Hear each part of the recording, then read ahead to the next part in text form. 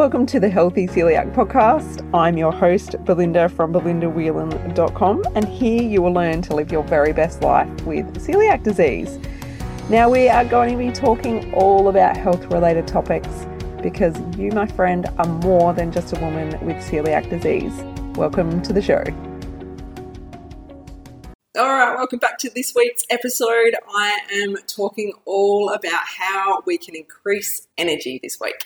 Now, living with celiac disease can often mean that we are low in energy, we are consuming so much of our energy thinking about food, constantly worrying, constantly in this state of thinking about things that most people don't even have to give a second thought to. It's exhausting. It really is. So it's important to keep on track with our health. And one of the ways that we can do that is by increasing our energy. So I thought it would be timely to give you some tips to help you increase your energy. So let's get into it. Now, there are a few obvious ways, and it's nice just to have a reminder every now and again. Now, the first one is to increase your water intake. If you do not drink water, please go back and listen to my episode where I talk about all of the amazing benefits of water. You will be blown away by how many benefits there are from drinking water. But if your body is dehydrated, you will feel very sluggish and you will have very low energy. So by increasing your water intake, you will instantly feel better and have more energy. So try that one if you are not drinking much water at this point in time. The next one is to exercise. Now, I know this might sound a little bit ridiculous when you have low energy, but when you exercise, it actually increases your energy for the day. So if you can just start by adding in a little bit and then slowly adding more each day, it can really help to improve your energy. Now, I remember when I was going through the process of trying to get a diagnosis. And I remember one of the very first doctors that I went to, and I told her I could barely get out of bed in the morning. I felt like rubbish. I had all of these horrible symptoms going on. And she turned around and she said to me, "You just need to start exercising." And I thought she was insane. And it was horrible to hear that from this doctor, that was going to be the be-all cure to my problems. And at the time, there's no way I could have got any benefit from exercising because I was so ill.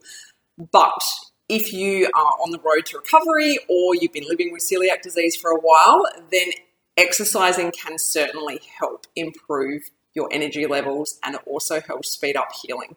So in that respect, getting energy from exercise is truly wonderful, and I truly do see the difference on the days when I exercise and comparing those to the days that I don't do exercise. So try that. And like I said, just add in a little bit at a time and just slowly increase the amount of time that you spend exercising and see how you feel. Now, the next one is to focus on getting good sleep, good adequate sleep. And again, I've done an entire episode on talking about the benefits of sleep and why we need it. So go back and listen to that if you haven't already. And when we have sleep, obviously we're not tired, so that increases our energy. You may be the type of person who needs to have a nap in the afternoon. If that's what helps you, try that as well. There are lots of different ways that we can increase the amount of sleep that we get, and I highly recommend that that's something that you focus on if you know that you are not getting enough sleep and that is affecting your energy levels. The next one is to focus on food and getting enough nutrients into your body. Now, many people say that they're eating gluten-free, they think they're eating well, and they're focusing on eating all of this great gluten-free food, but they're not really eating good gluten-free food. There's good gluten-free food, and then there's not so good gluten-free food. So think of the highly processed, packaged, labeled gluten-free food. That should not be making up your entire diet, because that's not going to give your body the nutrients that it needs to be able to thrive and to be able to give you that energy that you need. Now, if you're eating lots of sugar, that will decrease your energy in the long term. So how that works is When you have sugary foods, it spikes your blood sugar, and then you come crashing down, and you're constantly in this state of needing more sugar, and then you crash and so forth. So when you eat a good balance of healthy food, you don't have that high and then that crash. So I've done an entire episode on sugar as well. So again, go back and listen to that if you haven't, and get more info on the benefits of cutting back on your sugar.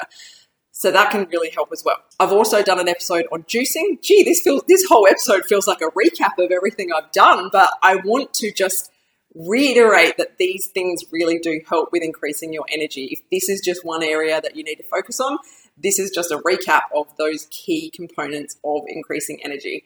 So yeah, making sure that you have low GI foods, making sure you have less sugar, making sure that you have a really great diet full of lots of nutrients can make a big difference as well. Now, you may also need to go to your doctor if you haven't done so recently and just get a blood panel work done and see how you're going as far as your iron levels.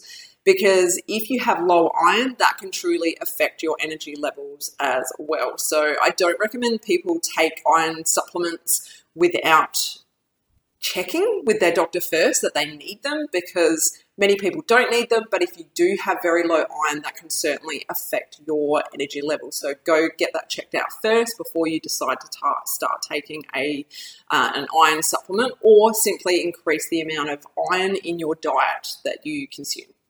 Okay, moving on to the next one is to reduce stress.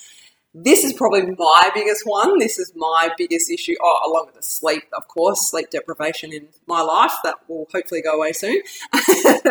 But reducing stress. Stress is a big one that actually makes us feel fatigued, and it affects our energy levels. So where can you reduce stress in your life? And that kind of ties into my next tip, which is do less. We are such busy people, aren't we? We've always got something to do. We tend to say yes to things that we don't want to do. So where can you do less in life? Where can you delegate for someone else in your life to do something for you? Whether that's the kids, that they unpack the dishwasher each day, or one of the kids does a vacuuming once a week, or you hire a cleaner to do these jobs for you.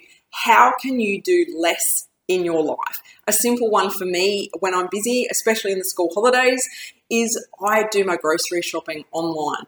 I find that it's so much easier than dragging the kids to the shops and having to go through the motions of, no, you can't have this, no, you can't have that. So I find it's really great to jump online, do my food shop and pick it up, and I don't have to worry about dealing with the kids in the supermarket. So that could be something that you could try as well.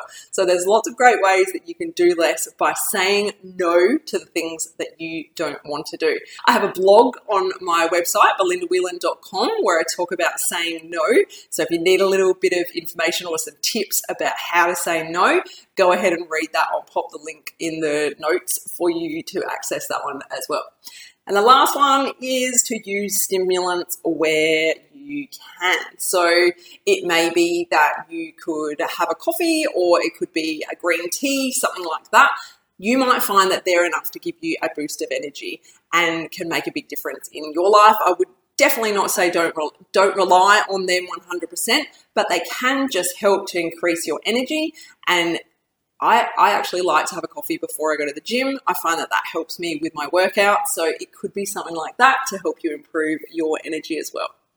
So I hope these tips have helped you. I hope these have inspired you to try a few different things, or even cut some things out, and help you improve your energy moving forward. So thanks so much for listening, and I look forward to talking with you again very soon. Take care. Bye. If you enjoyed this episode, head to belindawhelan.com to get yourself a free copy of my exclusive ebook, 11 Mistakes People Make Going Gluten-Free Living with Celiac Disease.